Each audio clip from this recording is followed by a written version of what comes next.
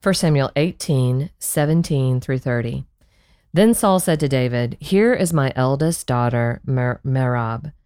I will give her to you for a wife. Only be valiant for me and fight the Lord's battles." For Saul thought, "Let not my hand be against him, but let the hand of the Philistines be against him." And David said to Saul, "Who am I, and who are my relatives, my father's clan in Israel, that I should be son-in-law to the king?" But at the time when Merab, Saul's daughter, should have been given to David, she was given to Adriel the Mahalathite for a wife. Now, Saul's daughter Michal loved David, and they told Saul, and the thing pleased him. Saul thought, "Let me give her to him, that she may be a snare for him, and that the hand of the Philistines may be against him." Therefore, Saul said to David a second time, "You shall now be my son-in-law." And Saul commanded his servants, "Speak to David in private and say, 'Behold, the king has delight in you, and all his servants love you. Now then, become the king's son-in-law.'" And Saul's servants spoke those words in the ears of David. And David said, "Does it seem to you a little thing to become the king's son-in-law, since I am a poor man and have no reputation?" And the servants of Saul told him thus, and so did David speak. Then Saul said, "Thus shall you say to David, the king desires no bride price except 100 foreskins of the Philistines, that he may be avenged of the king's enemies." Now, Saul thought to make David fall by the hand of the Philistines. And when his servants told David these words, it pleased David well to be the king's son-in-law. Before the time had expired, David arose and went along with his men and killed 200 of the Philistines. And David brought their foreskins, which were given in full number to the king, that he might become the king's son-in-law. And Saul gave him his daughter Michal for a wife. But when Saul saw and knew that the Lord was with David, and that Michal, Saul's daughter, loved him, Saul was even more afraid of David. So Saul was David's enemy continually. Then the commanders of the Philistines came out to battle, and as often as they came out, David had more success than all the servants of Saul, so that his name was highly esteemed. This is the word of the Lord. And thanks be to God. Man, what a spicy passage. What a story. We got 200 Philistine foreskins. We got one almost bride-to-be, and then a bride. We got David and Saul. So let's break into it. Okay. McClish, thoughts on the passage? Thanks. Back to you. Back to you. No, back to you. No. No, this. I think we're getting deeper and deeper into the blackened heart of Saul here, and just like the places that sin will take you. Wow. I can't imagine that Saul ever dreamed that he would do the things that he will do, and this right here, just seeing the kind of father that he is. We've seen hints of this, and we'll see more like with Jonathan, but now to his daughters, promising his first daughter to David, but not as a real, having joy in it for both of them, but again, as a means of putting David into the hands of the Philistines and having him, them kill him, for him, sending him into battle or whatever after this, giving the first daughter. And then of course, somehow she gets pledged to another. And so now he moves on to Michal, which incidentally, we did look this up. You can say Michael, it's fine. Michal. Michal. It turns out one of the pronunciations is a Michal or Michal or something like that. Yeah, we thought we'll not do that one. Subject y'all to that one.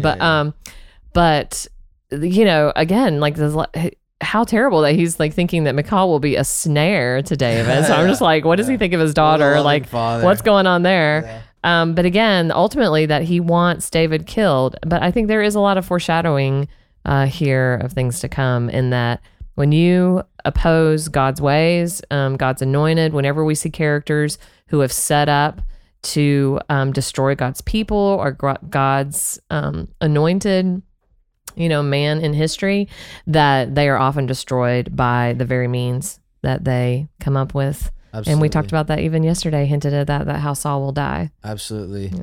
You know, one interesting thing that I kind of see at play in this passage as Saul is kind of just unraveling into worse and worse sin and depravity is, I think, what is really manipulation, like basically, this is going to sound really weird, but I'll explain it, but sort of like socioeconomic manipulation. So, you know, David, we see this remarkable humility on his part. You know, he's the cat's meow around Israel and Judah these days. And yet when offered, you know, the opportunity of a lifetime to be son-in-law to the king, he's like, who am I? I'm like this poor dude who kills bears and lions and Philistines. You know, like, is it no small thing to you to be son-in-law to the king? And he accounts himself as like not worthy.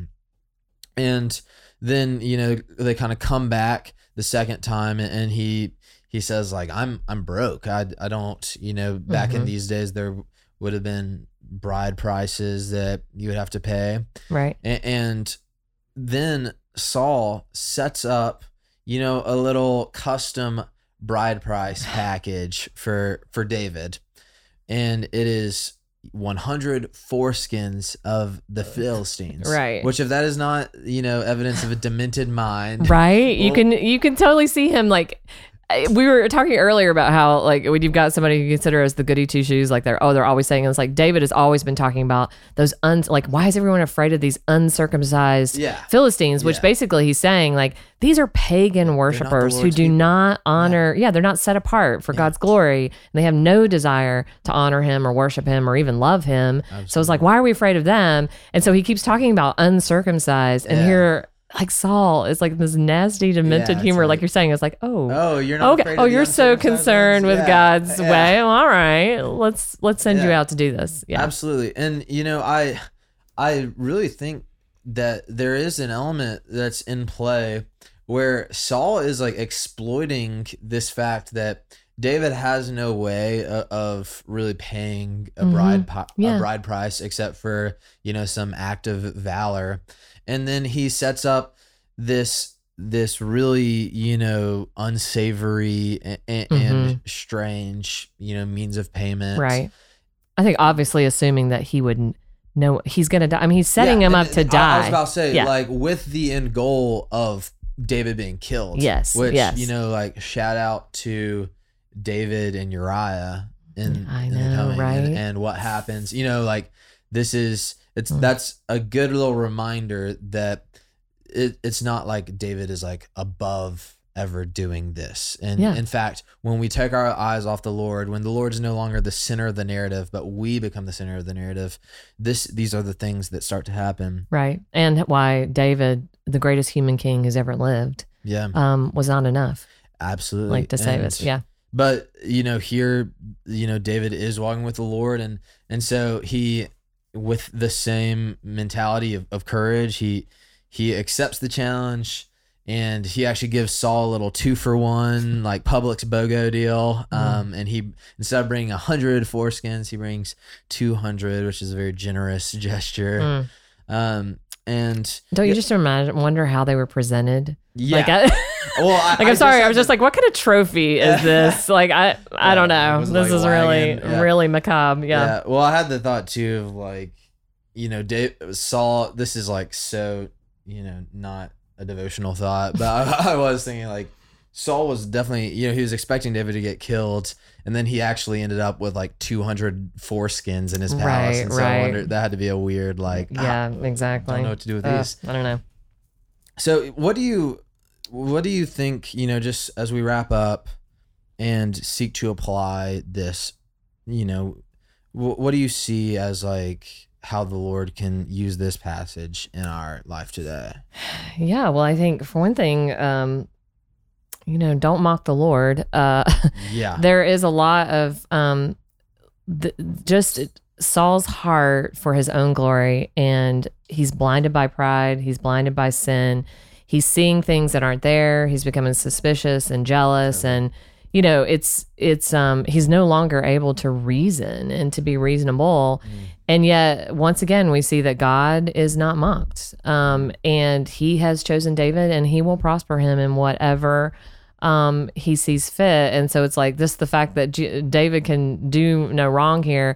I think it's just, again, like I said, we know that David is a human being, that he ultimately fails, that this is showing us that God does have an ultimate champion for us in mind, and that it is the son of David. But I think when we apply this logic of what's happening here to, like, we should not oppose God's ways. We should not oppose Jesus. We should not engage in sin that is ultimately betraying God and who he says he is and what he is, just like Saul did, because it will lead us to places that we never thought we'd go. And what a Christian does is they follow hard after their champion who has already won their battles for them. So that just tells us, like, we too should be fighting sin as if we've already won. Amen. Yeah. And it also just shows us the corrosive power of sin. Saul, he's gone from being this handsome, young, tall, like, champion of the people to now his daughters are being traded like property, but not just like property, but property used to try to kill somebody. He's trying to use them to snare David. Right. And then his right-hand man who, has been like playing music for him in these, demonic episodes or not demonic, but, these spiritual warfare episodes. He's treating this guy, he's trying to have him killed.